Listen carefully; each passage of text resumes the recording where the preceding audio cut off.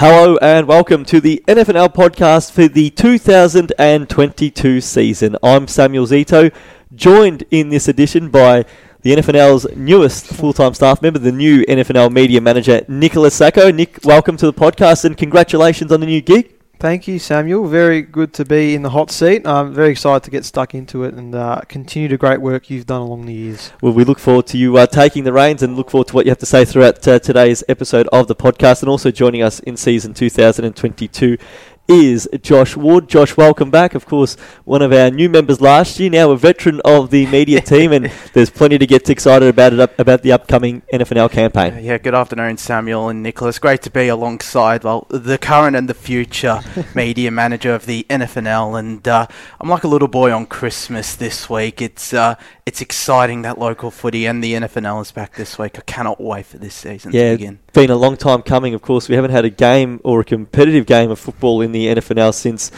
July last year, so it's been a long time. Of course, throughout the summer months, there's been plenty of action on the netball courts, which has been great. And well, I guess we'll say from the outset, a remarkable effort by everyone associated with that competition, be it the players, coaches, the clubs and the umpires as well, to be able to get out of lockdown in late October and have that competition start mid-November.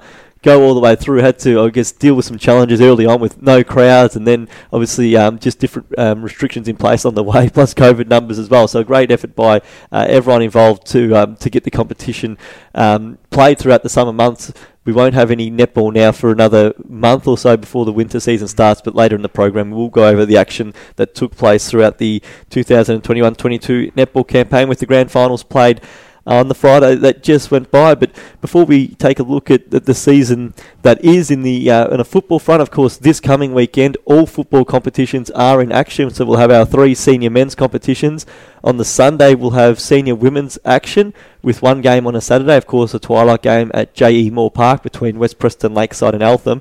We've got the under-19s back, and we'll have a look at the numbers we've got there. And then, on, of course, Sunday as well, junior footy. So all around, Josh, you said you were like a kid on Christmas morning. I think everyone who plays any local sport is just raring to go for this year. And from our competition standpoint, how good it is to have everyone back and ready to go for a huge campaign. Yeah, like I said, I'm excited. It's going to be a very interesting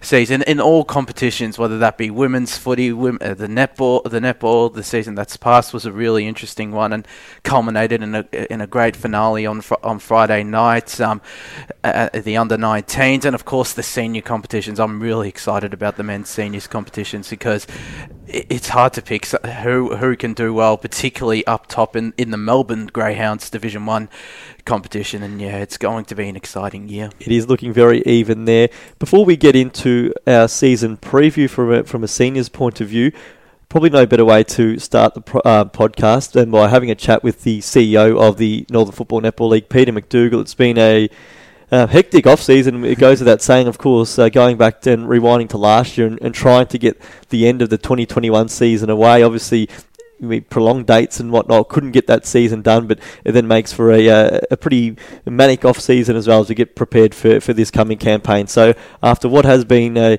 much longer off-season than normal, I think no better way to prepare for the upcoming season than to speak with the CEO of the NFNL, Peter McDougall, just to discuss, I guess, the state of play right now and what's ahead for 2022. So here is the Chief Executive Officer of the NFNL, Peter McDougall.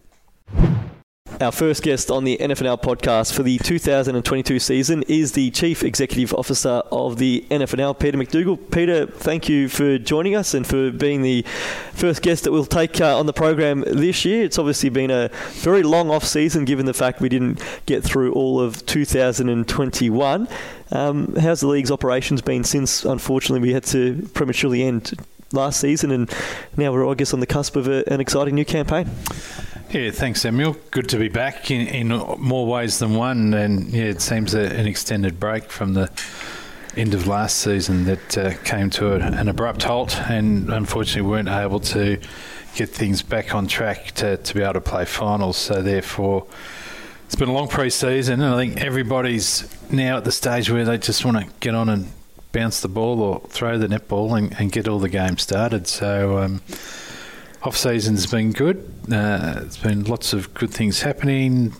We've seen some growth, which we'll probably talk about a little bit later, but some really positive signs ultimately across the board, and yeah, we're ready to go. Yeah, I mean, you talk about growth there, which is fantastic given the fact that we've been isolated and locked up for so much of the last 2 years. But from a participation perspective, how are we looking, I guess, competition number-wise, but more specifically with numbers of teams? How's that all shaping ahead of the new year?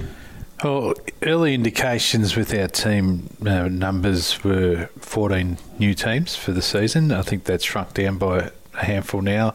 Some late withdrawals earlier this week that has reduced it down to maybe 7 or 8 new teams, but still positive growth, so that's great.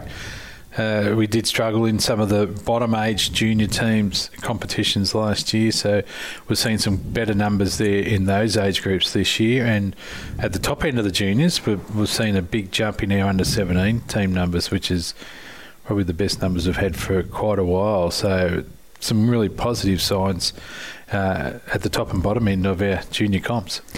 I guess we hate to say the word COVID, but I guess it's ever present in the society we're in now. But how do we prepare for, I guess, going into a new season when we know that there are going to be, at times, obstacles we have to try and clear? But how do we get clubs in the mindset that we are able to play, and that we're just going to have to manage things as they go when it comes to certain obstacles that get in our way from a COVID point of view?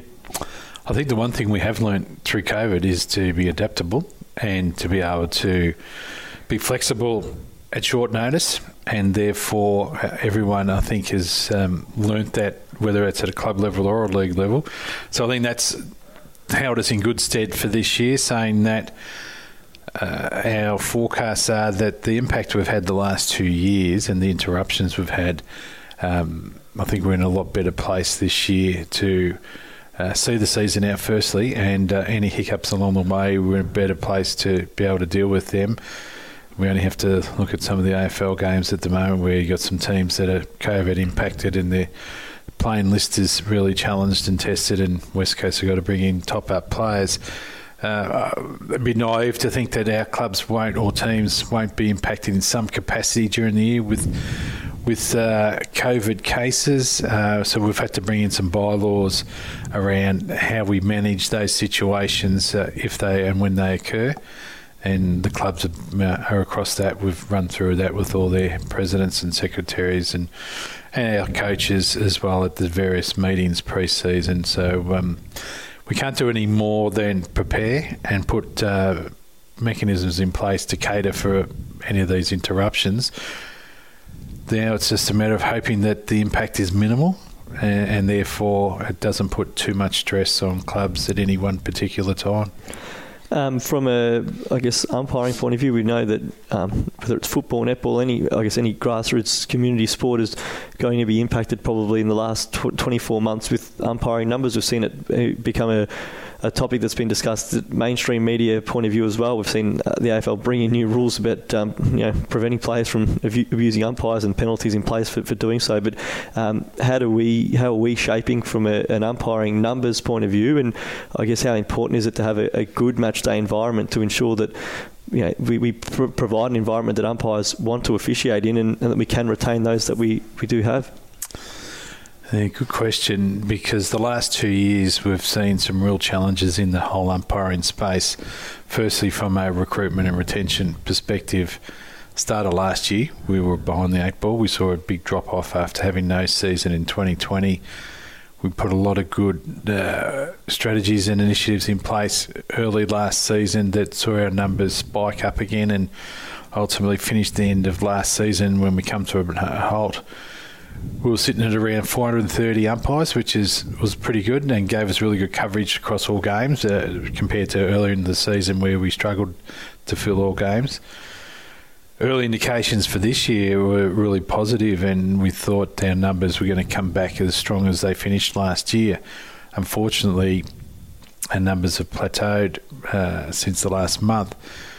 As of today, our numbers have jumped to, I think we're up to 277 umpires compared to 430, so we're still 150 down, which is a big difference as far as how we try to fill our numbers. So the challenge for us is Probably Sundays and juniors. It's a bit easier to fill all appointments at this stage. Saturdays is proving to be our biggest challenge, is to get the coverage through seniors, reserves and under-19s, and potentially any women's games that are played on a Saturday.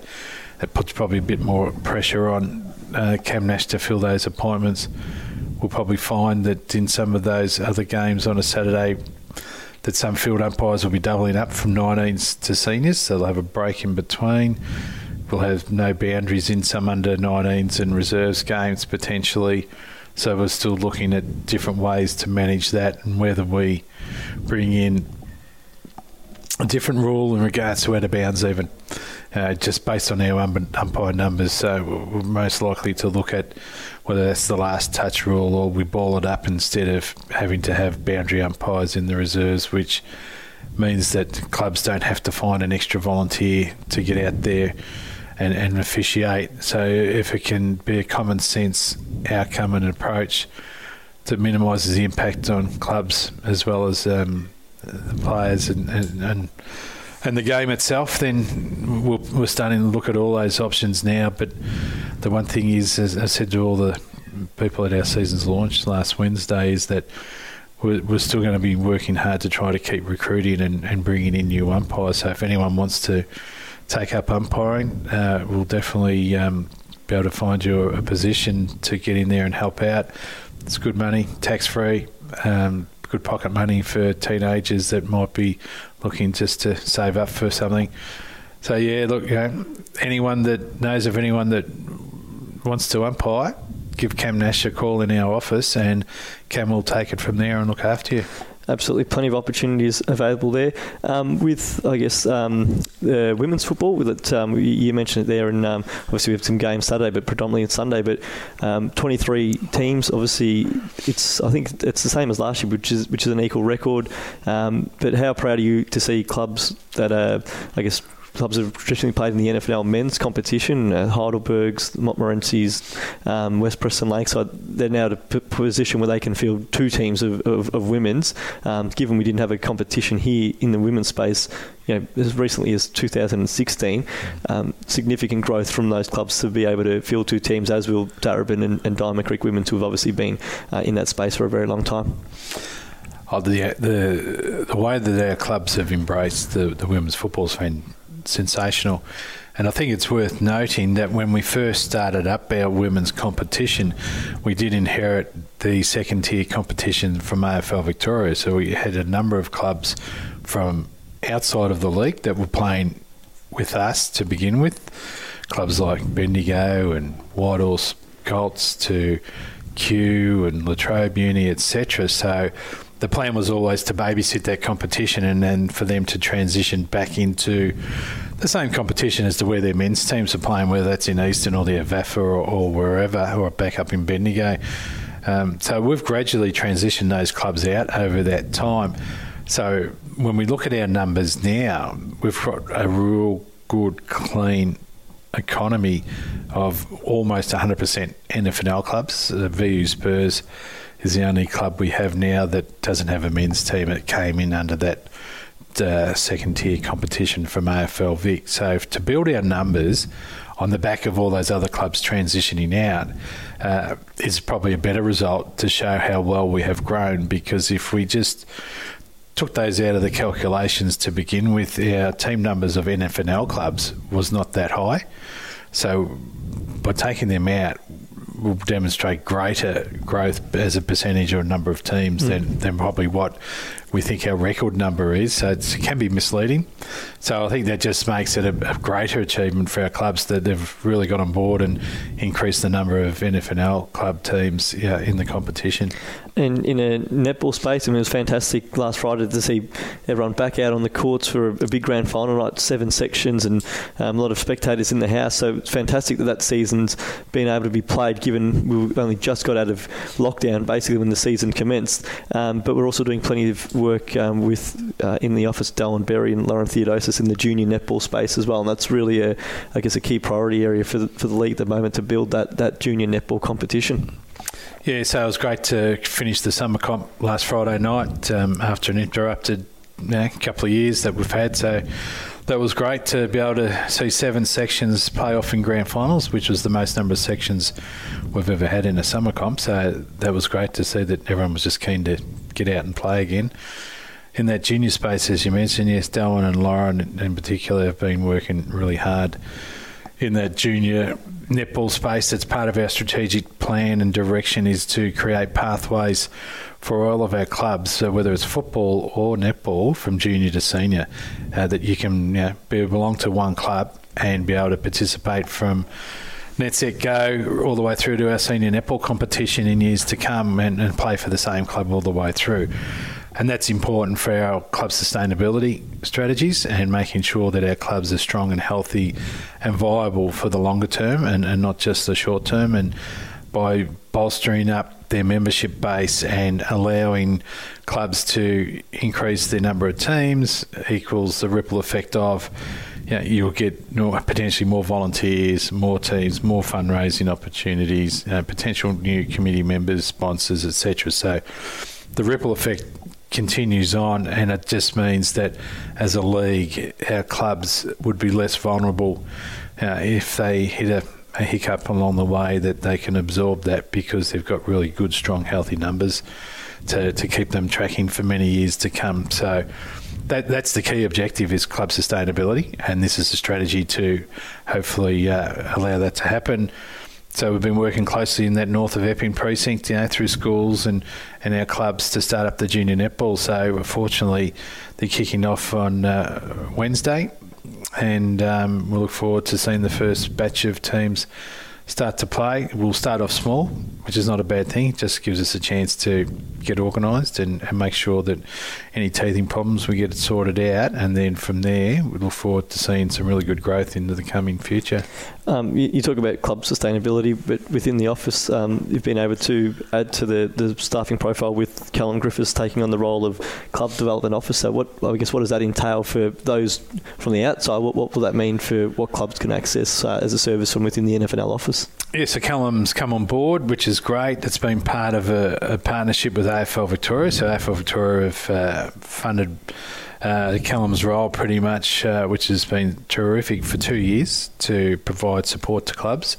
Not necessarily to come out and tell clubs whether they are doing a good job or not in running their club, but it's more about resource support, that if they're needing assistance in certain areas, that there's a person within our administration that they can come to who could do the legwork and go out and find the information or the answer that they're looking for, or templates or resources or etc. So it's somebody that can help the clubs, whether it's developing policies and bylaws to applications for grants and all those sort of things. So Callum's role will take up that, which would be terrific. And it's just another way of helping our clubs and supporting them in everything they do. There is a bit of a different staffing profile though going into the league as well. Obviously Nick Sacco's just commencing now as NFNL media manager, but obviously the process is well and truly in place to have, I guess, a new replacements for both Simon Devine and Paul Rogash as well. Challenging timing given the fact that it's right in the eve of the season, but new opportunities await for those that take on the role. That's it, and obviously yourself moving on. But look, never rains but it pours. As I was saying at the launch, it's pleasing to see how people go on and develop and take the next step in their careers. So we can never begrudge somebody from wanting to better themselves. So that's great. From that point of view, we've had really good retention with our staffing levels for a number of years.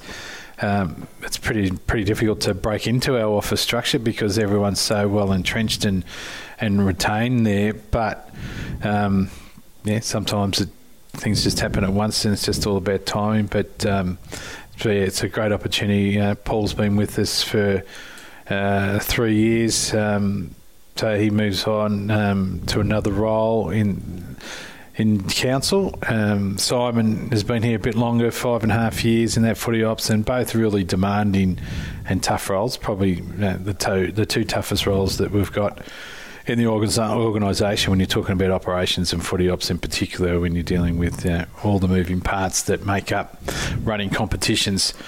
So it's probably the highest, when you look at other leagues, that those operations roles are probably the highest turnover roles across all leagues, to be honest, and we've been fortunate to have some really good stability there. So Simon's moving on to the next stage of his career, which is a step up into water polo for Water Polo Victoria. So you can't knock him for, taking a step up, which is great for him. And then obviously yourself, 11 years, fantastic. Everything that you've done here in regards to building our whole media and communications arm of the league, in particular radio shows like this, podcasts. It's been great and well deserved to be able to go on and take the next step into the AFL world for yourself. So when you sit back and you look at everyone individually, it's pretty hard to knock what's happening. So the recruitment process, as you said, Nicholas Sacco's already been appointed to take over from yourself, which is a great opportunity for Nicholas to get involved in a full-time capacity. He's been a great volunteer for the league for a number of years. And to me, it's nice to be able to reward someone for continuous volunteering in an organisation who goes away and continues to develop himself through his uni degree and continually fine-tuning his skills through whether it's writing for the website or helping with the radio broadcast in the years gone by, to now being able to step into your shoes. And I'm sure he's got a really good teacher there that will put his own stamp on things. But I think it's just great to give a young person an opportunity who's well and truly earned the right to step in based on the hard work he's put in to date. So it's great for Nicholas, and look forward to him growing and developing into the future as well. So I think as a whole, yes, there's change, but with change brings opportunities for other people as well. And with Paul's replacement as junior footy manager, we'll be close to making an announcement with his replacement as well. So we'll finish the process there. So we'll just go through our due diligence before we release that next week. And we're just waiting to finalise the process for Simon's replacement as well. But we're moving really quickly to replace everyone, knowing that the season's upon us and we don't have the luxury of taking our time in the off-season to work through a recruitment process. So we've got to keep things moving so that we continue to deliver the product that we've delivered so well for so many years to our clubs and to the community. And from the outside looking in, basically that the wheels keep turning and everyone does not even see a difference between changing the personnel. And I think that's the role for us to play to make sure we have a smooth transition. And finally, it's a significant year on the NFNL calendar, given it is the NFNL centenary, of course, going back to the old DVFA and DVFL, and now into the era of the Northern Football Netball League. But to reach the 100-year anniversary, a great achievement for the league and an opportunity to look back and reflect on some of the great achievements and stories throughout the course of 2022. Yeah, exciting year, 100 years. Without stating the obvious, it's a long time. And it's great to be able to celebrate a milestone like that and go back and just reminisce about some of the things that have happened in the past and recognise different people who have contributed to the organisation over that period of time. Over the last probably 5 years or so, we've done a lot of research through our historian David Jones, who has been helping us leading to this centenary year. He's pulled together a pile of history and research and articles. He's been sat in the State Library going over papers and coming out with clips, etc. So he's done hundreds and hundreds of hours of work to pull everything together. The challenge now is for us to work through which ones do we pull out and re-promote. But there's some really good content there, back to the 1920s articles and just some really good human interest stories about life back in the 20s, 30s, 40s, etc., and what football was like back in those days. And I think everyone will enjoy sort of reading some of those things and just comparing how times have changed between what would have occurred back then to now. And that's a way of us sort of remembering the 100 years by reliving some of those fun times and interesting stories and celebrate the year. So we'll have a regular rollout, which has already started through our social media pages, that you've put out some bits and pieces on the historical background of the league, and we'll keep doing that all year and celebrate it. And we've commemorated the centenary with a centenary logo, so our footballs will have a centenary logo on them, along with any jumpers that are manufactured this year, so they can become a bit of a souvenir item potentially for players and clubs. And we'll spend the year remembering a great 100 years. Well, let's hope it is a great year. I'm sure it absolutely will be, and there's no doubt we're all looking forward to what there is to come in 2022 after 2 very difficult COVID-interrupted years. So thanks for your time in joining us on the podcast, Pete, and best of luck for the season ahead. Thanks, Samuel. At La Trobe University, you'll learn lessons that last your entire professional life. You'll be inspired by thought leaders, change makers, and brilliant minds. Teachers who are mentors too. Learn from experts, then become one. Learn the rules, then how to remake them. Discover your path to success and find your dream course at latrobe.edu.au. La Trobe University, all kinds of clever. Thank you for sticking with us on the NFNL podcast. We are going to now look ahead to the upcoming campaign in Melbourne Greyhounds Division 1, of course, our premier senior men's football competition. So much talk over the off-season's been about the incoming players. I can't recall an off-season where we've had an influx of former AFL players coming in like we will have this year. It started with Bandura announcing the signing of David Zaharakis. Since then, the Bulls have also landed Neville Jetta, Daniel Gorringe at Greensborough, Braden Sire across at Heidelberg, and of course Montmorency adding both Ling Jong and also Mitch Honeychurch. Not to forget Jared Waite at Whittlesea as well. I guess like anything going into any campaign now in the new COVID world, some of these players, we don't know exactly how much we'll see of them now because of the fact that there's been these new COVID top-up lists added for AFL clubs, and we mentioned Zaharakis and Neville Jetta from the top from Bandura. Both of those two are on AFL lists as such, or COVID top-up lists as well. So it'll be interesting to see how much football we see from some of these premier players coming in. But nevertheless, they're their headline acts, but there's plenty of talent coming through. And what it probably leads to, Nick Sacco, is a competition this year in Meadows Greyhounds Division 1. And I'll correct myself already because it is now Melbourne Greyhounds Division 1. But it goes without saying that it doesn't look to be one weak side in the mix of 10, and every game's going to be worth its weight in gold. Yeah, absolutely. And it's why it's the top division in the league, because there is just so many exciting names coming into it. I mean, we do see the occasional former AFL listed player come into seasons gone past, but you're right when I say we've just had a monumental shift, and we've had a lot of these players coming in, which, you know, is great for themselves, but it's great for us as an audience to come in and watch local footy. I think after 2 COVID-interrupted seasons, it's a perfect base to get fans coming back into the grounds and supporting their local team. But you're right, it's not just the AFL-listed players. I mean, we spoke off air just about Greensborough. I mean, you know, yes, they may have lost some talent, but they just always seem to replace, and they've brought some great names. They bring Mitch Merkel back in to the side as well. They bring Lucas Aquilina, a Best and Fairest winner from Epping. They get Jason Rogers. Tristan Stead comes back from overseas. That's just one example of many. I mean, you know, there are a lot of different clubs that have brought in some great players, not just across our own divisions, but from other leagues as well, and it just really strengthens that competition. So it will make for great viewing, no doubt. Last year, when the season unfortunately came to a premature end, it was West Preston Lakeside on top of the ladder. The Roosters were crowned the minor premier. We do know that they were shooting for a 3rd consecutive flag, given they were the back-to-back premiers in 2018 and 2019. They're probably one of the few sides this year that, when you look at their lineup, they've probably lost more than they've probably brought in. That's, I guess, a credit to how strong they've been. But they've had a few players who have gone to Wangaratta. Jackson Clark and Liam McVeigh, star players, has to be said. Jackson Clark, a Best and Fairest winner in the club, and also a regular in the Team of the Year.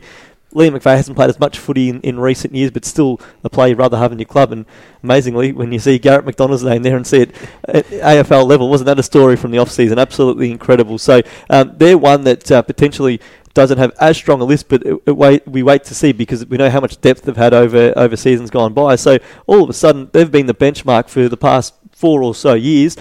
Are they still the one that you think that are at the top of the chain, or is there someone else that potentially has surpassed them over the off-season? I don't think so. I don't think so now, because the losses of Jackson Clark and Liam McVeigh, like you said, McVeigh's been has missed some games in recent years, and and can be replaceable. But Jackson Clark, that's going to be a tough void to fill, because he played every game under Rob Majorana since he joined the club back in 2017, and yeah, he's just been a terrific down back for them. But I did speak with Majorana during late last year, and he said that they can replace them. They do have the depth to replace them, but I don't think they're the top side, to be honest. Yes, they've got a lot of talent, but I think it'll be a lot harder this year, because I think teams like Montmorency and Bundoora, with the ex-AFL talent they have, Montmorency in particular, they've made a couple of other terrific signings that I'm excited about. Liam Whale Buxton from Vermont, he was a Team of the Year ruckman. I think he beat Zach Clark, the former Fremantle and Essendon ruckman, into that Premier Division Team of the Year. Marcus Lentini, we know he'll be playing more Port Melbourne this year, but he comes across as well. And Danko Bzenik, he comes back to the club from Avondale Heights. Yeah, so. And a former representative player who was actually injured the week after the rep game a few years back, so they never probably saw the best of him at club level, Montmorency, but he comes back in. There's no doubt that they've clearly been one of the hot talking points over the summer because of the players they've brought in. So when you look at, players, Ling Jong, when we expect him to take the competition by storm. He was a good AFL player who didn't quite get a clear run at it because of injuries, but best on ground in a VFL grand final. We know how damaging he can be, and someone who just looks suited to playing grassroots footy and fitting straight in. We know it can be tough sometimes coming from the elite level, coming down. It is a different style of play. Yeah.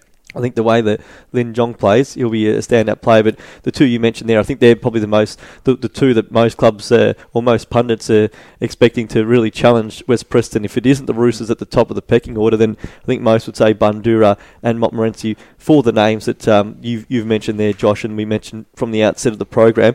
Bundoora was second on the ladder in 2021. It was a really quick turnaround after missing finals for the first time in 2 decades, but I guess when we look at their list of names, Nick, we talked about Zaharakis and Jeddah. If they don't get as much out of them, if they are playing VFL football, they've still got such a strong squad from last year. They add in Jack Furlong, who's a premiership player with the club.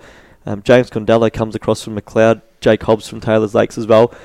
They're clearly going to have the depth because they've brought in the past probably 18 or so months so much talent into the club, but they could potentially be impacted by VFL lists now because of the fact that you look at players just at the top of your head, the Jackson Davies, the Tyler Youngs, the John Jorgensen's now all linking up with Richmond VFL as well. So even for a club like Bundoora, it's going to be so hard at the start of the year to try and predict how things are, because so much will depend on whether these players are playing VFL footy or whether they're playing here in the NFNL. Yeah, you're spot on.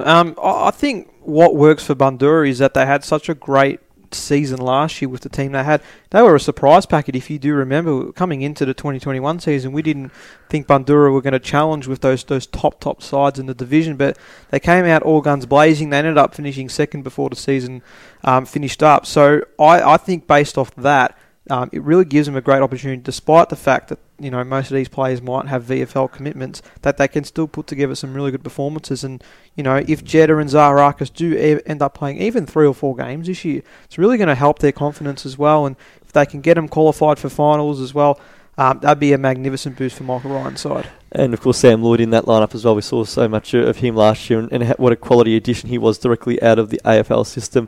Other sides who played finals last year that we must have a chat about, the Greensboroughs, North Heidelbergs. When I say play finals, I should say top 5. We didn't get to finals, unfortunately, but Greensborough, Heidelberg, North Heidelberg, do we see them as being genuine contenders again, or do we see potentially 1 or 2 of them sliding down the table? I do believe Greensborough are a strong case for that premiership favouritism again. I mean, I just mentioned it off the top of this segment, the amount of players they've been able to bring in and talent they've still got in that team, and of course all eyes will be on Sadi Ghazi coming into the team and seeing how he goes back at local level coaching, and I know personally I'm very excited to see it. You mentioned the Bulldogs there. I'm not really sure what to make of them this season. They struggled in that last 4 or 5 games before the season got postponed, and it really just had to cross my mind as to whether they are that powerhouse they have been in the division in the last couple of years. They've brought in some great names, no doubt, like Jai Baddeley Kelly obviously is the one that comes in. Nathan Matthews returns to the side as well from Port Douglas. But I just don't know if they're going to be able to match it. That form end of last year does concern me. Yeah, a little they had the long injury run, there's no doubt about it, and struggled with depth. Didn't have anywhere near the talent they would have hoped for. Ready to come in, but you're right. I think the addition of Matthews and Baddeley Kelly shores them up. Baddeley Kelly, because he can play any end of the ground, so versatile. And then, I mean, you just plonk Nick Matthews at fullback, and you've arguably got the best or one of the better defenders in the competition. There are probably certainly some others around that would be in contention for being the absolute best, but he's certainly in the conversation. So they're there, and then Heidelberg. Well, they went younger last year. There's no doubt about that under Danny Nolan, and this year they've picked up a couple of handy ones from around the traps. Braden Sy has obviously been the main talking point, but Callan Smith comes in. He's the brother of Matt Smith, who was of course the competition MVP last year. Jacob Kenny from Labrador's one to keep an eye on. So too Dylan Clark, a youngster from Wodonga. That's not the Dylan Clark from Essendon, however. It's a former Murray Bushranger. So some good ones coming in. And I guess, as we know from the Tigers, they're generally around the mark. They went younger last year under Danny Nolan, but they certainly produced in big spurts. And they were, again, we talked about Bundoora being surprised. I think Heidelberg was probably surprised themselves as well as just to how well they went last year. But we do know it is a new campaign, and we all start from 0-0 when we start. You talked about coaching changes, Nick. There hasn't been that many this year. It's generally settled enough. We've seen Sardi Ghazi come in at Greensborough. Braden Shaw's taking on a co-coaching role with Jared Tilley, but he's been part of the coaching structure at Hurstbridge for a couple of years. But one club that does have a new coach is McLeod. They're coming in with Craig Hayes at the helm this year, and they're a side that, looking at the ins, Luke Joyce certainly the big one coming back from Banyule, but they have lost a bit of talent on paper as well. So McLeod, after the last few years, haven't been a top 5 side. Do you see them somehow finding that form back from 2014 through 18 or 19, or do we see them potentially looking at a longer season ahead? I think they might struggle this year because those losses. James Candello, mentioned him going to Bundoora. Anthony De Silva, he was a rock down back in his only season with McLeod. Sahan Gasimzadeh, that's he was a pretty decent player. He was a pretty decent player on a wing. He's gone to Pegs, and two of your more talented players, Hayden Gill and Joel Trudgeon, have gone to some of the top clubs in the borough, and West Preston Lakeside, and Reece Gleisner as well, gone to the EDFL and Hadfield. They are a couple of massive losses of regular players as well. It's a very handy inclusion having Luke Joyce because he had such a terrific season in a potent Banyule forward line. Charles Smythe comes back as well, so I'm interested. It's going to be a bit more of a struggle. I think with the talent some of these other teams have acquired, it will be a bit more of a struggle. We know they're best. I mean, they're better players on paper, certainly elite players of the competition. They're going to rely on them probably as much as they have in recent years, and maybe more without quite the depth going into this campaign. And then just a look at some of the sides who didn't quite play finals or weren't in finals contention last year before we fell short of the season. But the Whittleseas, the Hurstbridges, the Northcote Parks. I mean, maybe it leads us into our first, I guess, question as to who do we see as being the competition's biggest improver. Do you see it being one of those sides that finished towards the bottom of the table last year, or do you think someone from up above could be an even bigger improver and become an outright contender? Yeah, I mean, I really believe Whittlesea has the opportunity to rise up the ranks this season. I know they've brought in the big names, your Corey Ragnans and Jarrah Waite, and speaking with Blair Harvey at the end of last season, there was a lot of optimism from that camp about what they can actually do and what they can achieve in the division. Now, there are going to be players in that side that will be, going to VFL clubs and playing with them. But in terms of my prediction, I'm relying on the fact that they don't play there as often and that they actually build a strong team together. And Blair Harvey is absolutely capable of doing that as a coach. I mean, they only got the 2 wins in their 12 games last season, but the potential was there. And, I feel like they've been in the division long enough now to really take a stand. I feel like that, they can really exceed the Northcote Parks, even the McLeods and the Hurstbridges as well. So maybe not necessarily, go deep into finals, but at least push themselves to get into that middle of the table before they can really take another swing at it. But I like their squad, and I think they can do some things this year. It's going to be interesting because for Whittlesea, I mean, you look at the ins and outs, and the ins certainly are some handy ones there. And we talk about whether they can get a Wagner or not, but some of the younger guns have rightfully been added to VFL list. So again, we talk about how much, and at this stage of the year, we just don't know. And a lot of it can be impacted by COVID, because if it means that AFL clubs are impacted, they're relying on VFL top-up players going up, and then it means that the flow-on effect comes from grassroots level. But saw Zach Malloy joining Collingwood. They've got Wild playing VFL this year. And, of course, last year's best and fairest winner in Blake Watson, I think, was Sandringham. Yeah, I think he was down at Sandringham and rightfully so after, I think it was 19 or 20 throughout last year and deserved winner of their best and fairest. So does it depend on how much they see of them? But I guess that could depend on the COVID situation as well. So I think they're definitely in the mix. Northcote Park is going to be a better side than last year, there's no doubt about it. They were Norton 10 last year, or Norton 12 when the season ended, but they bring in Alex Boyce from Essendon Doodle Stars. Mitch Jones is one to keep an eye out from Echuca. Also, probably the key one coming in is coming across in Jordan Schroeder. He's been obviously on AFL lists. He's coming across from Essendon Doodle Stars along with Matt D'Angelo. So they've got so many players. Boyce has been a goal kicker at VFL level as well. And then probably the key one in all of that, I mean, we know what those players can bring, but one who we definitely are certain on as being a bona fide star of the competition is Jordan Perry, who's been the coach's MVP before, multiple best and fairest winner.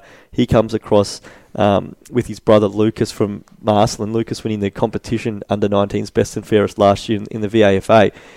There's some really good ins, and I know that depth's always been an issue for Northcote Park in recent years, but top-end talent won't be a problem this year, that's for sure. They do have the top end talent. I spoke with their coach, Steve Stannington, a couple of weeks ago, and he thinks they're going to improve a lot this year, and I can see why. They've also got players returning as well from injury who when they missed most of the season. But yeah, he said to keep a close eye on Matty D'Angelo, who comes from Essendon Doodle Stars as well, and Mitch Jones from Echuca United. He said he'd never seen a fitter player than Mitch Jones, so he could be that small forward type, and small forward type, kicking snaps and pestering the smaller defenders, and it's a very talented lineup. They haven't lost too many. I'm excited about the Perry brothers being back, Boyce and Schroeder. I think they're going to be the most improved team from my view. And then Hurstbridge as well. We've got some really good additions with Michael Florence coming across. Sonny Brazier will probably play VFL footy, the understanding, but the Middleton boys coming across from Craigieburn as well. They've got top-end talent that they've been able to bring to the club. Kai de Klaas coming straight from Melbourne's premiership squad from last year, but he will play VFL footy. And then some of the outs significant, of course. Tom Grimes probably the biggest one there, given he has been so consistent for them over the journey. He's going back to Warrandyte, where he's previously spent a year. But I think that Hurstbridge, when you look at their ins against their outs, certainly there's improvement coming there with co-coaches at the helm. So we've talked about sides that could potentially be improvers this year. We're going to give really quick predictions. I know we're a lot to do between now and the end of the year, given there's so many factors to take into play. But if you were to look at a side that you think would be the premiership favourite going in, Nick, where do you see that lying? Josh, you spoke about before West Preston being knocked off the perch as one of the top teams in the comp. I think they win it this year, and I know that they have lost some personnel, but they've got the depth to go really far, and have still got some fantastic players in that team. You mentioned, of course, the co-captains, Ahmed Saad and Nathan Valderes last year, but they've got the Valeri brothers as well, Luke LaRossi. They've got players that can still make a huge difference in that midfield in particular, and that can really, take the fall for the ones that maybe aren't there. So West Preston Lakeside win it again for me. I'm going Montmorency. I just think their inclusions and the side that they had last year, it's a terrific side. I think they can be the Bandura from last year. It's going to be an exciting side, and I think they're going to be premiers this year. I've got Bandura on top for mine. I think there's plenty of good sides in the competition. I think if everyone has their best side in the park, I think the Bulls have probably the most stacked squad. So I've got Bandura there. And maybe just a Frank Rosbrook medal prediction. I know plenty can happen between now. We don't know the exact availability of players, but if you were to have a quick punt on that one, Josh, who do you think is your leading contender for this year's Best and Fairest award? I'm going to go with one who's come down for one of the ex-AFL players who've come in, and that's Lin Jong. I think he can take. I don't think he's on a COVID top-up list, so he's going to be playing pretty much each week with Montmorency, and it's.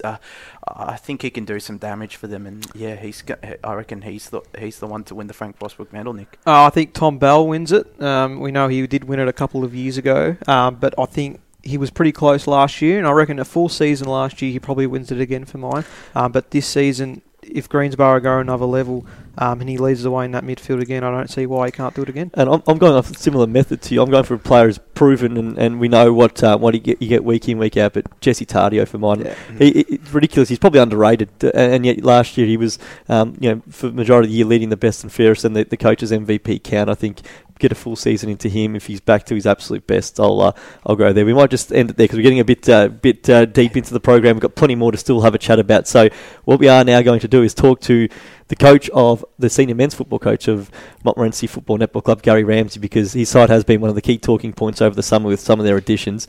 And we're going to hear it firsthand now from the man who's going to coach the Magpies in 2022. Here's Gary Ramsey.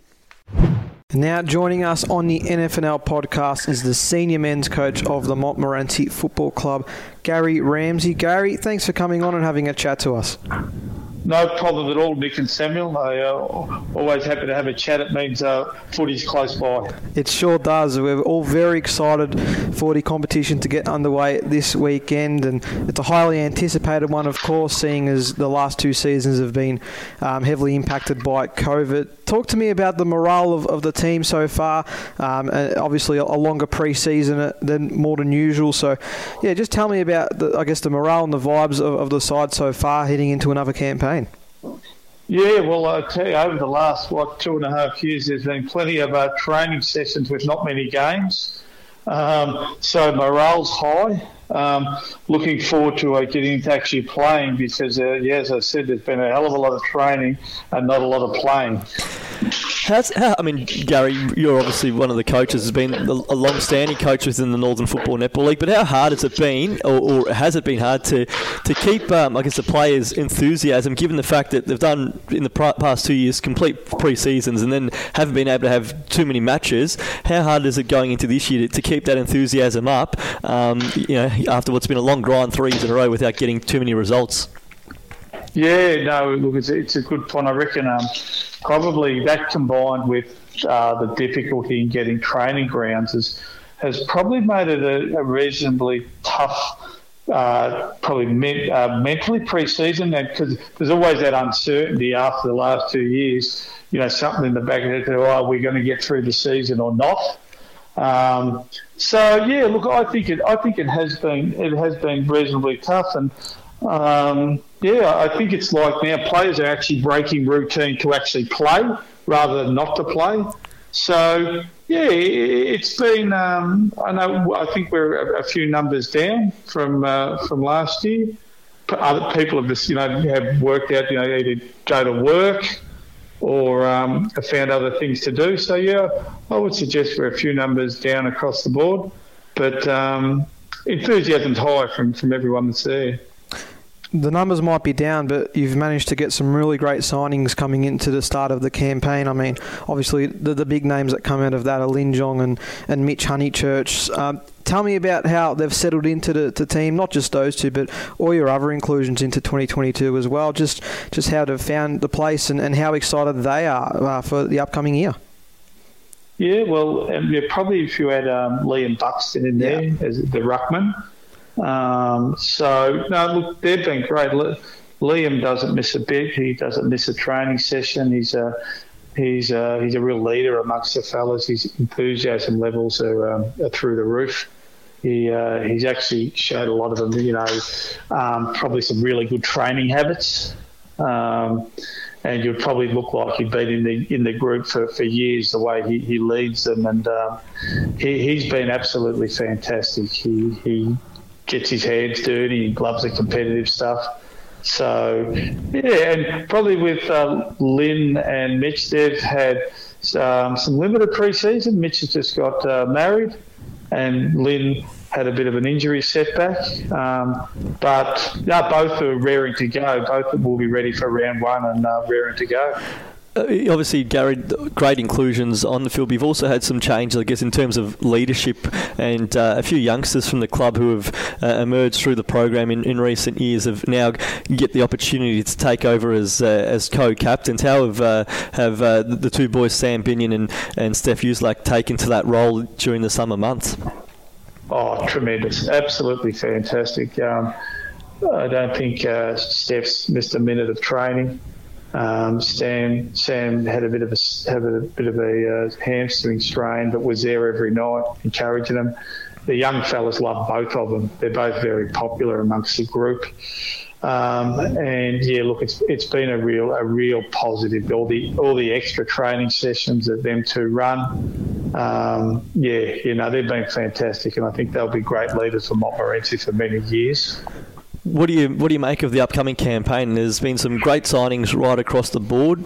I guess there's a bit of uncertainty. There's always going to be uncertainty in a COVID world, but I guess with COVID top uplifts at AFL level, that impacts the VFL, which in turn can mean that players from grassroots are called upon at different times, and even there'll be some late call-ups. But what do you make of, I guess, the competition as a whole? Given it does seem that those sides that were towards the bottom last year have really improved, and I guess there's going to be a real squeeze on for fighting for places in the finals, but also trying to avoid finishing towards the bottom of the table. Yeah, look, I think it's pretty exciting for the league, where there's been some real key signings of people with AFL and VFL experience, which is fantastic for the league. I think there's probably a lot of different things a lot of variables in the season to realise that your side can change a lot each week. I think it's going to be a very even competition, like it has been in the past. You know what I mean? Probably West Preston will be the side to beat again. They probably won the last two and were on top last season, so it's a pretty good track record. And then probably every side that was up there, Bundoora, Heidelberg, all recruited well. So Greensborough, North Heidelberg, they all finished above us. So, we're coming from a little way back, but our form was pretty indifferent. We lost to a couple of the lower sides and beat a couple of the higher sides. So we're probably looking to just probably get some consistency in our performance, to be able to put the same output out each week. Do you feel a bit more pressure just given the fact that you have been able to bring in a few players from higher grades? Does that just add a little bit more to your expectations this year? Definitely, 100%, Samuel. No, the expectations are high. The goal will be to finish top three, so that means we probably have to jump three of the sides that finished above us, which will be a really good effort. But we're confident that can happen. The expectations definitely there's a lot more pressure to probably the last couple of years. We've played a lot of young kids. We've given a lot of young kids experience. And the pressure was still high. I still thought we could finish top three in both them years, but that didn't happen. Where this year we've definitely got the equivalent list of probably 4 other clubs, I reckon, as far as experience and past performances go. So there's no reason, if we're going to go in with the same sort of list as 4 others, there's no reason why we shouldn't be finishing top 3. You begin the season hosting Northcote Park in round 1, and you played this side in the first round of last year as well, and you managed to get the win by 23 points. Northcote Park, they struggled last season, didn't end up getting that win, but they had a few occasions where they were really close to matching some of those top sides. How do you approach that matchup coming into the opening game of the season? Is it a bit of an unknown because of the extended break, or what do you sort of make of what your boys can bring together and produce on Saturday? Yeah, well, I suppose Northcote Park are probably, it's going to be a lot of new players in their list with some of their recruiting of some fellas from the Essendon League, and I think there's one there with AFL experience. They get the Perry brothers back, who I've got enormous respect for. So it's probably a fairly unknown list. What I really do want to see is more or less from my side, from Montmorency, is to a real consistent performance each week, regardless of where we're playing or who we're playing. Just a lot more consistency than what I seen for the 12 games last season. Like, the differences from our best to worst was huge. So probably rather than focus on the opposition, I'll be taking more of an approach every week just to focus on our own consistency and the things that we can sort of control, which we maybe didn't get right last year. And just one last one, Gary. We're now just right in the eve of the season. We're only a few sleeps away. You've been someone who's, a football person through and through, and been invested in football really all your life. But I guess just on a personal note, what's it like just finally being back now after we've played, I think it's 12 games in 2 years. On a personal note, what's it like to just be so close now to a new campaign, which we all, I'm sure, are hoping that does go through uninterrupted?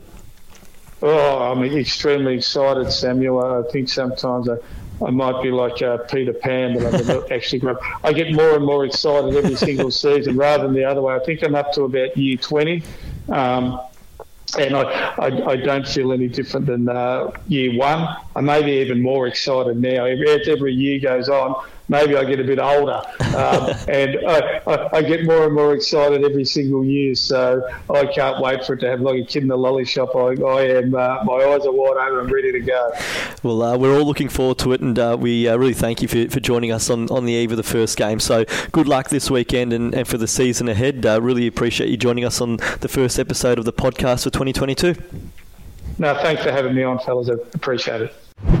Thank you for sticking with us on the NFNL podcast. We are now going to look ahead to MC Labour Division 2, the action kicking off this Saturday, 5 games, all with a 2:10 start time. It was one of the more interesting competitions last year. Banyule and Lowell Plenty both finished the season with 11 wins and 1 loss, and then there was a host of sides that were trying to catch up throughout the course of the year. Eltham, Thomastown, Diamond Creek in particular being the ones, and from that group then below, there was it was pretty tight between the bottom 4. St Mary's just probably sitting in the middle of the top 5 and at the top of those sides in the bottom 4. But what do we make of the season ahead? Because looking at the lineups from, I guess, the sides that really contended last year in the season that ended prematurely, you'd argue that those that led from the top have maybe lost a bit more than they've probably brought in this year, maybe the exception being the Thomastown Footy Netball Club. Yeah, I mean, it gives those other clubs a great opportunity to rise up the ranks. But you're right, looking through some of these teams, Banyule and Eltham in particular were two that unfortunately had a lot of outs coming into the campaign. I think Thomastown and Lower Plenty is probably the main two that haven't lost anyone, and that really sets them well for the season ahead. But yeah, like I said, it gives opportunities for those St Mary's and Eppings and Watsonias to maybe take another little step and see if they can compete for that last 1 or 2 final spots. It's a great point you make. Of course, it is the competition with the 3 bears in it, so yes. It does get confusing if we were to use their nickname. But there was barely anything separating Banyule and Lowell Plenty last year. The fact that they were 11-1, both losses. Well, they split the wins 1 apiece when they played each other. So you look at Banyule, we know how stacked they were with talent. They had, probably the most top-end talent of any team in the list in the competition last year. But they have lost some good ones with Nick Grabowski and Luke Joyce going out. Similar players. They're both X-factor players, can kick you a quick bag of goals in a short period of time. Jacob Smith goes out, Charles Smile. So definitely lost some depth. Has Lowell Plenty potentially surpassed them in the off-season? The lower side now to be coached by Phil Plunkett, so they'll have perhaps a bit of a different setup about how they go about things going forward. But when you look at their outs, we're talking from a transfer point of view, not talking about maybe retirements and whatnot, which we'll find out more in due course. But when you look at their significant transfers out, there's not really anyone that you could mention there, but they do get in the Lynch boys from Anglesey, and Daniel Yotzi is another one to keep an eye on, a former Northern Knights player who's been umpiring for a little while now, I believe, and coming back to playing footy. If he can find the form that when he last played 3 or 4 years ago, he'd be someone who would certainly play senior footy. I think Lowell Plenty had a benchmark coming into the season, and you've explained for most of those reasons why. I mean, they haven't really lost anybody of note. They flew under the radar last year for us. We were sort of focusing more on the Banyules and the Elthams and the Tomos, and they went in and won 11 games and lost 1, and it puts them in perfect stead, even though they are in for a new coach in Phil Plunkett. I'm excited to see what Lower Plenty do, and I think I'm expecting him to be well into that finals and premiership contender campaign. I think Banyule for mine is still going to be certainly around the mark. I think that they've lost those players. They've got so much talent through their squad. Unlikely they'll see Brent Stanton now, given the fact he is the VFL coach at Essendon. So additional commitments. We know he was obviously assistant with Carlton last year, but even more commitments now as a head coach of a side. So that's another loss for them. But I think they had so much talent through that side and genuine match winners. I think they can still cover their losses, but they probably just aren't quite from a list point of view, where they were going into last year. but we do know how outstanding they were, given the fact they didn't lose a game until the second last game of the season. Eltham, though, has lost a fair bit of talent. One thing we know about Eltham, though, they've got a huge junior program. They've had 2 under-19s, and I think it's now for them an opportunity to play some of the younger kids who we saw play against Banyule in the last game of the season last year, and to only go down by a goal with plenty of those young kids showing some good signs. That's probably been the catalyst as to them looking ahead and saying, yes, we've lost some key players, but it's time to blood the kids. It will be interesting to see how they go. They've of course got one of the great coaches of the NFNL, and Robert Hyde up there. I think he'll always find a way to get his side to improve. But yeah, Matthew Byron as well comes across from Penn Hill. He's a really handy in. Jason Panham as well. I think he had 19 goals in 12 games in the Bundoora reserve side, so that's a pretty big in. But yeah, their losses, those are massive losses. The Carafa boys both going up the road to St Mary's. Matthew Keys, he's gone up the road to next door neighbours, Old Eltham Collegians. Tim Curry, he's joined his old Williamstown teammate Adam Marcon at Aberfeldy. Tom Rogers and Sam Warren as well to Old Eltham Collegians. But the biggest loss of them all is Brett McCaffrey. It's going to be hard to replace someone. You can't, can you? No. I mean, Nick, we've seen the accolades that he's won in his time in the NFNL competition, best and fairest, coaches MVP. Has coached the club at times. You just don't replace that kind of talent. But what they can do now is hope to find the next one through development, and I think that's going to be the key thing for them. Of the sides that were at the lower end of the table last year, probably I shouldn't include St Mary's in that, because St Mary's was very competitive and was still in finals contention when the season came to a close. But of the sides that were towards the bottom last year, there seemed to be, I guess, 4 of them that were probably grouped together in Panton Hill, Watsonia, Epping and Fitzroy Stars. Where do we see the biggest improvement coming from those 4 sides? I mean, yeah, you take St Mary's out, and there's a lot of potential for those teams. I mean, Epping bring in a co-coach as well, and that gives them a great chance. They have lost some pretty big names, however, in Lucas Aquilina, Jai Baddeley-Kelly are 2 big ones. They do bring in Thomas Burnside and Damon Marcon, who I think... Marcon's going to be a really good one. He was in the team of the year a couple of years back in a side that didn't win a heap of games, noted goal kicker, and of course played for Greensborough the year after. Suffered an injury in time at the Borough. We didn't see the best of him there, but he's a very good one coming in. Yep, and we know Fitzroy Stars are sort of in a redeveloping stage of their club. At least for them, it's minimal changes, and that probably helps their cohesion as well coming into the season. Panton Hill is a big... I'm not really sure what to make of them, because they've lost some really big names. Mitchell Anderson, Matthew Byron, Scott Conte, Matt Fowler, Mitch Merkel, Brent Ryan. These have been premiership players for that side that have really helped them through the ranks in Division 3. It gave them a bit of a building blocks to come into to last year's season. And even though they've replaced them with some decent names, Nathan Jasper coming from St Mary's, Ollie Parks, Tom Shepherd and Ethan Gorski, they're good names, but it's just going to be interesting to see if they're going to be able to hold their own in this division. Yeah, and I think that's going to be the thing. I think they've definitely replaced them. I think the key for Panton Hill, it's a younger Panton Hill side. It's always been a club that, and they've acknowledged it themselves. They get players who have towards the end of their career, and it's a bit further to travel out, but they enjoy it. They play together as mates. This time around, it's a much younger Panton Hill side, so they're actually looking to build for the future. And I think the names they've brought in are all going to have an impact. But it's the youngest looking Panton Hill side we've probably seen for quite some time. So I think for them it's going to be interesting early on, because it's going to be such a different looking side as to they've lost the leaders from the past. Who's going to be the new players to bring them into the future? And Watsonia looks pretty settled. They do have some handy ins coming in there. Luke White's played senior footy at Shepherd and Swans, and James was sent from has played senior footy at McLeod as well. So no significant players transferring up. There are a couple potentially not going around this year, but I think with what they had, they showed some decent size last year. I know their win-loss tally doesn't quite reflect that, but I think they were a lot closer in their losses than those other bottom 4 sides were when they played against the higher sides in the competition. Yeah, it's going to be exciting to see how Watsonia go, because I think having that squad chemistry would have been key for them, because they're still such a young side as well, and going to be an exciting one. They've got really great facilities as well out there at Binnack Park. Yeah, that's one of the exciting things for Watsonia this year. New home, which they will unveil in the first round of the season when they take on Lowell Plenty this weekend. So, Thomastown, one last one before them. I know we like to have a look at predictions, but two of their inclusions, Jared Coulson and Masaki Miki, absolutely Massive. dominant players in this in third division of the NFL in recent years. Coulson, a 3-time third division best and fairest winner. Masaki Miki, a club BNF winner, former captain at Heidelberg West as well. To me, I know they're coming up a grade. I can't see why they're not going to be standout players in the competition, given how dominant they were in third division. Yeah, they'll fit right in, Samuel, and I think they'll be the ones that challenge Lower Plenty the most, in my opinion. They already had a pretty solid season last year before that Campbank got called off, and they've still got some quality names. You know, you've still got your Michael Tangs and your Anthony Capicis, just to name a couple, that are going to come into that side and still make a huge difference. Yeah, they're the challengers, in my opinion, for the premiership. And I guess now we'll may as well say it from the top. So your premiership prediction, Nick Sacco? Lower Plenty, I still think at a benchmark. You know, they probably would close to going all the way last year, but I believe the one of these Bears will definitely be up there again. And for yourself, Josh, who do you see as being the premiership favourite going in? I'm going to go with the challengers. I'm going to go with Thomastown. Those inclusions of Coulson and Masaki Miki, they're massive. It's going to be. I'm excited to see the Coulson and Carter combination out at Main Street. And Matthew Vasilevsky, yeah, that's a bit of a loss, but I think it's still a massive.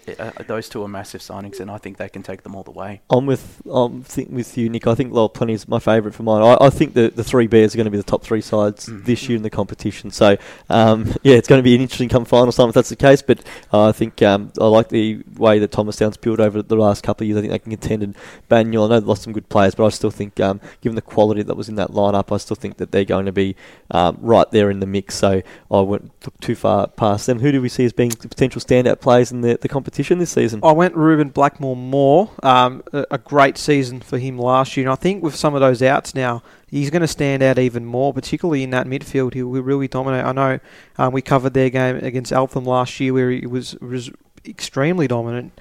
So I believe he's a great chance to go and receive that Best and Fairest award. Josh Ward, who do you see as being potentially the standout player in second division this season? I'm going to go with Thomastown again. Tyrone Leonardis. I think he'll get a bit more freedom now with Masaki Miki coming in. He will add that extra inside run, and Leonardis will be able to create those chances from the centre square or from midfield. And he's had his injury problems, but I think he can take his game to the next level. We've seen how great of a player he can be, and I think he can win it. For me, I guess I look at players who have been noted vote winners over the journey. Tom Keys doesn't go away, does he, from Lower Plenty? He won it last year. He was always around the mix.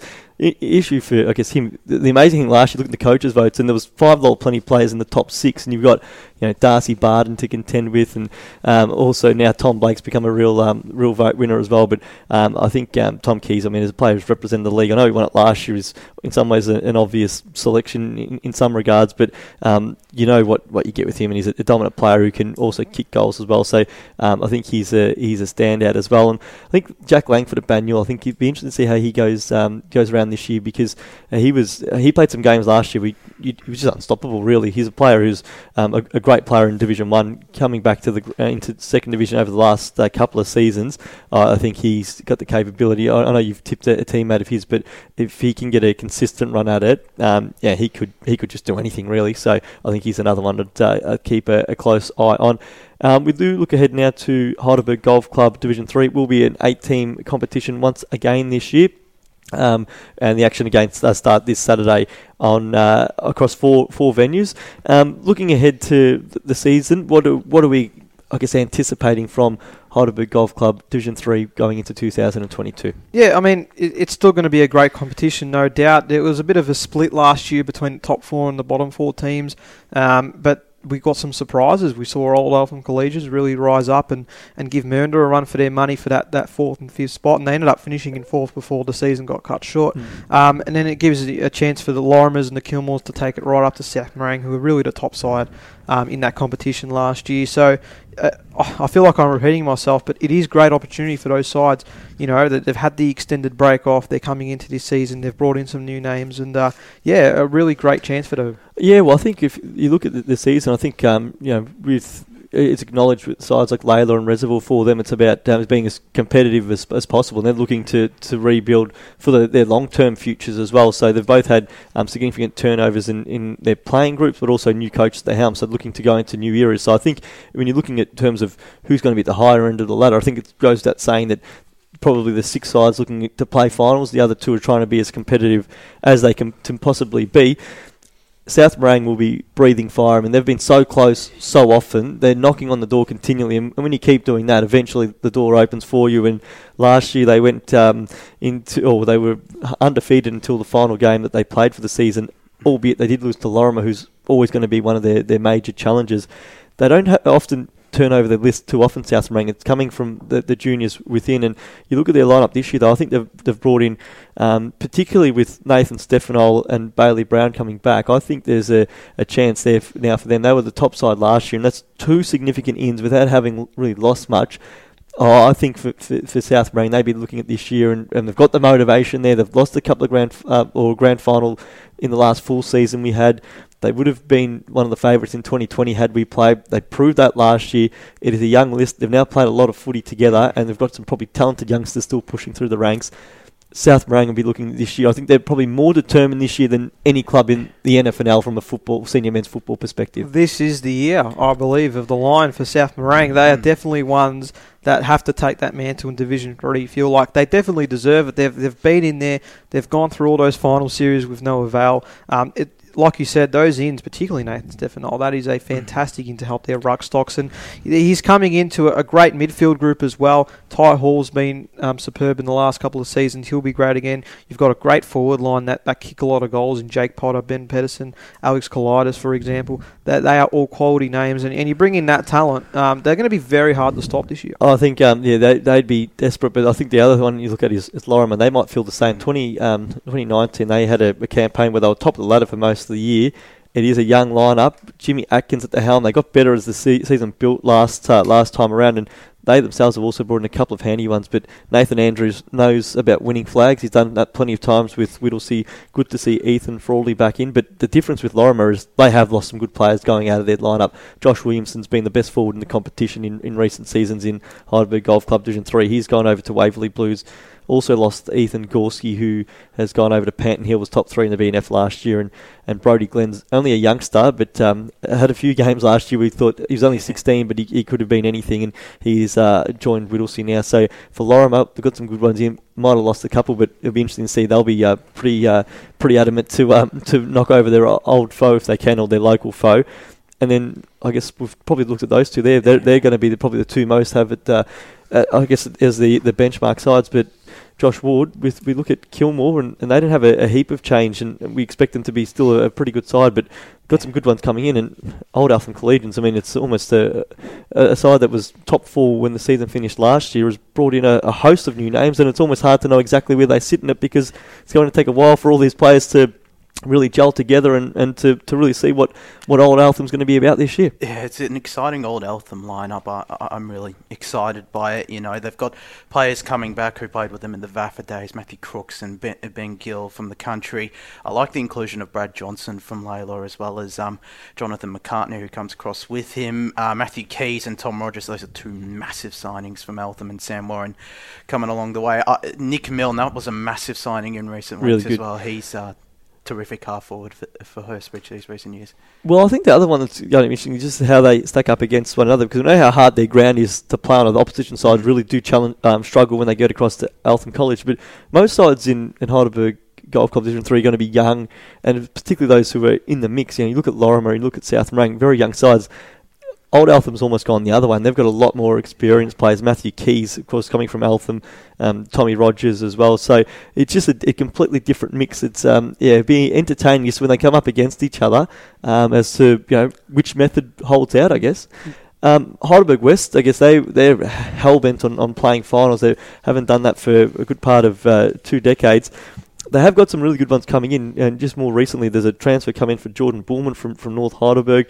Louis Hill and Lockie Evans come across for them, and Marcus Hill comes from the bush but has played in this league before. Nick Patton's one they've been raving about, comes from Montmorency, but I guess the question has to be asked, how do they possibly cover 2 of the club's best players in the past, well, definitely in recent years, but they've been 2 of the dominant players when you look over the past 3 or 4 decades in Jared Coulson and Masaki Miki. They're not going to be easy to replace. Absolutely not, Samuel. And I mean, especially for Jared Coulson, we know there was talk about him moving clubs at the end of 2020, and he stuck around, and it gave Heidelberg West that hope. And they'll be kicking themselves that the season couldn't be finished in the sense that it would have been maybe the year that they finally do make that top 4 and play some finals, and that may have insisted on Colson to stick around. But look, it'll be very difficult for them, and hopefully it doesn't knock too much of a wind in their sail. I'm sure Michael Misson can rally the boys around and get themselves back into it. And the same with Masaki Miki. I mean, they're just two brilliant players that have been staple holders of that competition for a while now.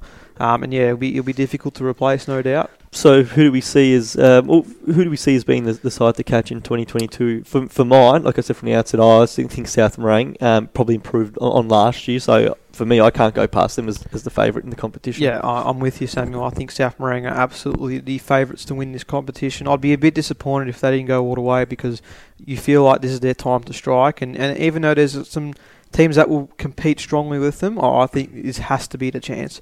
The Lions take.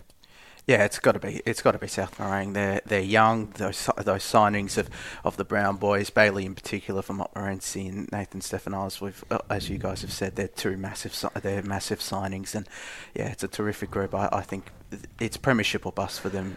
And best and fairest prediction? Yeah, tough one, this one. I was thinking Ty Hall, but I've made my choice and I've gone for Thomas Cleary from Old Eltham. We talked about how great their signings have been for them, and it might really elevate their status in the division and get them that first finals berth in the NFNL. Thomas Cleary has been a key cog in that team, and I think that the more they get noticed, the more he stands out in that side, and I reckon he'll link up well with some of those new inclusions that come in, and he plays a great role, and I think this is his chance to win it. I know I mentioned Tom Keys in the previous second division preview, but I think if Chris Ryle can win the best and fairest last year playing 7 games, yeah, true, give him a full season, I can't go past that, to be perfectly honest. I think he polled in every game he played last year. Prolific ball winner, kicks goals. Yeah, I know you've had a chat with Nathan Phillips at Kilmore, or we've had an article with Nathan published on the NFNL website, and he said that Chris is tracking well from that knee injury. I think he gets a long run at it, and I just think that the way he polls votes in games, he was leading the coaches MVP when he went down. He was leading the best and fairest, managed to hold on in that award, and I think give him an 18 match season. I think he's got another opportunities to poll votes there. I was thinking his teammate Chris Barn or Lee Irons as well, because they're two terrific players. But yeah, I think I've got to go Chris Ryle, because it was a remarkable season from him, and yeah, I spoke with him after he won that best and fairest, and he said he just wants to keep on improving, and I think he can keep on improving, and yeah, he'll take his game to another level. We're going to go to a short break. We'll be back on the other side of this. You are listening to the NFNL podcast. The Meadows Conference and Events Centre offers a range of conference opportunities for your next event. Whether it be an end-of-year work party, the next conference, or even a funeral or wake, the Meadows can host any event. To find out more info, head to themeadowsevents.com.au. You're listening to the NFNL podcast. It is now time to take a look at the action that's coming up in the women's football competition. Of course, as we have done in recent years, the women's competition will be graded across the first 4 weeks of this season. So it does mean it's a bit hard to really give an accurate preview, because we don't quite know exactly where sides will sit until 1 month into the season. But what is fantastic is the fact that we do have 23 teams competing in 2022. And they are representative of 18 clubs in the competition, which I think first and foremost is an outstanding achievement. To think that 5 years ago this competition didn't have a women's football competition, and now 18 clubs within the league have now got sides.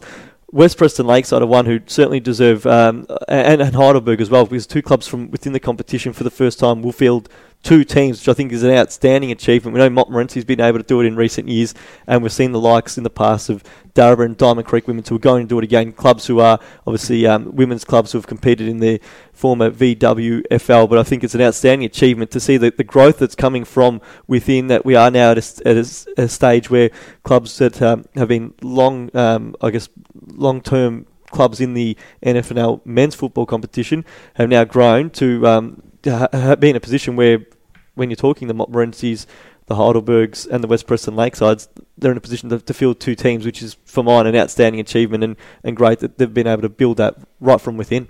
Yeah, it's great to see. It's great to see, and particularly for Heidelberg as well, because they came into the competition in 2019, I believe it was, and now they've got 2 teams after only 2 seasons. Yeah, it's great to played see. in a grand final in their first season of women's footy. We're very close to having 2 teams last year, just missed out, and have come back and have done it this year, which is great. And West Preston Lakeside, mighty work from there, and because they played in grand finals in their first 2 seasons, played in a losing grand final first up in second division, won the grand final the next year, and in recent years have played Division 1, have tested themselves out against the best, haven't had a heap of wins.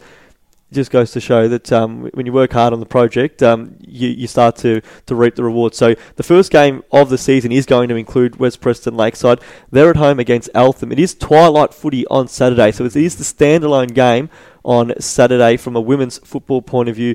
West Preston Lakeside 1 are up against Eltham at J.E. Moore Park. That starts at 4 o'clock. So from a radio broadcast point of view, the broadcast team will be out at J.E. Moore Park to call the senior men's match between West Preston Lakeside and Bundoora, and then of course they'll be at the ground, and the Eltham game will be there. West Preston versus Eltham game will be on thereafter, so you can hear some updates throughout the opening of that game there. On the Sunday, we have a couple of double headers, or venues that host double headers. Darebin, both their 2 sides are at home. Darebin 2 taking on Banyule from 1:30pm. That's followed by Darebin 1 up against Greensborough at 3, and Diamond Creek Women's will also host 2 games at Plenty Park Oval. The second side plays first against VU Western Spurs, who are down to just the one side this year, VU Western Spurs, so that game's at 1:30. Before Diamond Creek Women's 1 takes on Montmorency 1 at 3 o'clock. The remaining games see Fitzroy Stars at home to Whittlesea at Sir Douglas Nichols Oval. Heidelberg's second side is away to Hurstbridge at Ben Freeley Oval. Lorimer at home to Reservoir at Lorimer Reserve. Lowell Plenty up against Heidelberg. That's at Montmorency Park South Oval. Of course, those 2 sides both played Division 1 football back in 2021.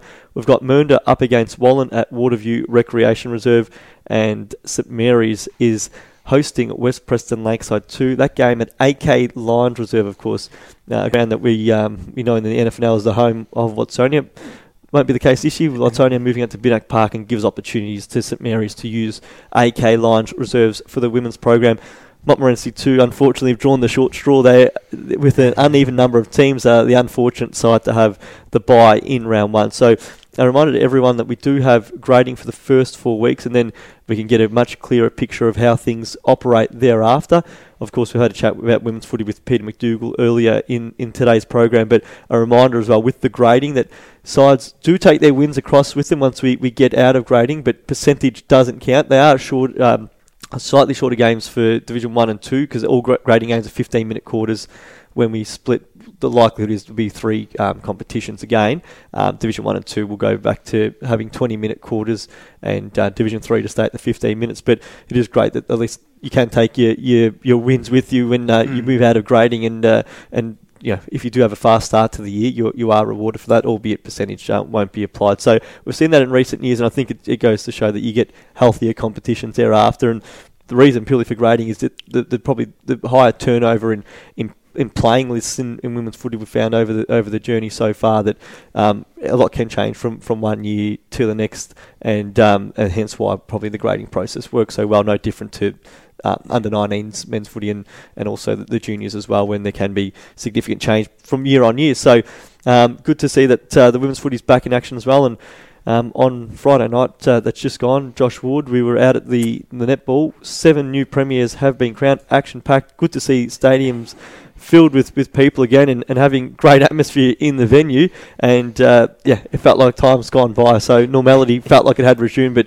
it was a great night to wrap up the 2021-22 summer netball season. It was the perfect culmination for the summer netball season. It was a great atmosphere out at Latrobe Sports Stadium.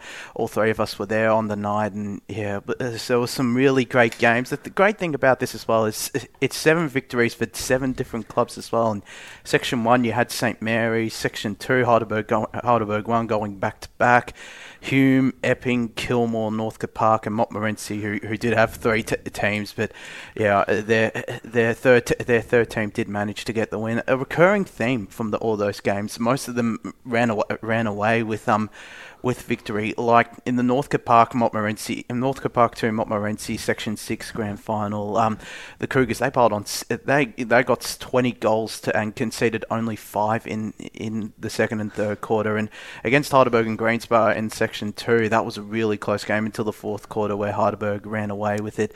And St Mary's and Montmorency, that was very close, only a 3-goal game, which was the perfect way to end the summer netball season. But that was the Section 1 game. That was a lower scoring game, more defensive game. I think both sides' defensive outfits were pretty strong and wasn't as prolific as some of the other games you watched. I think one play, not that you want to highlight just one, but you look at Caitlin Ryan from St Mary's on the night. Of course, on the night we were able to award the best and fairest and leading goal shooters from all competitions, which given there's not an awards night over the summer, it's great that they can be recognised on grand final night with people in the house to celebrate those victories. But Caitlin Ryan shared the competition best and fairest with her teammate in Casey Lashford, but then also takes home the best on-court award in the grand final and, of course, a premiership medallion as well. She almost needed a wheelbarrow to carry out all of her awards, so that was a magnificent achievement. But like we said from the outset, it was an almighty effort, given the fact that the competition didn't start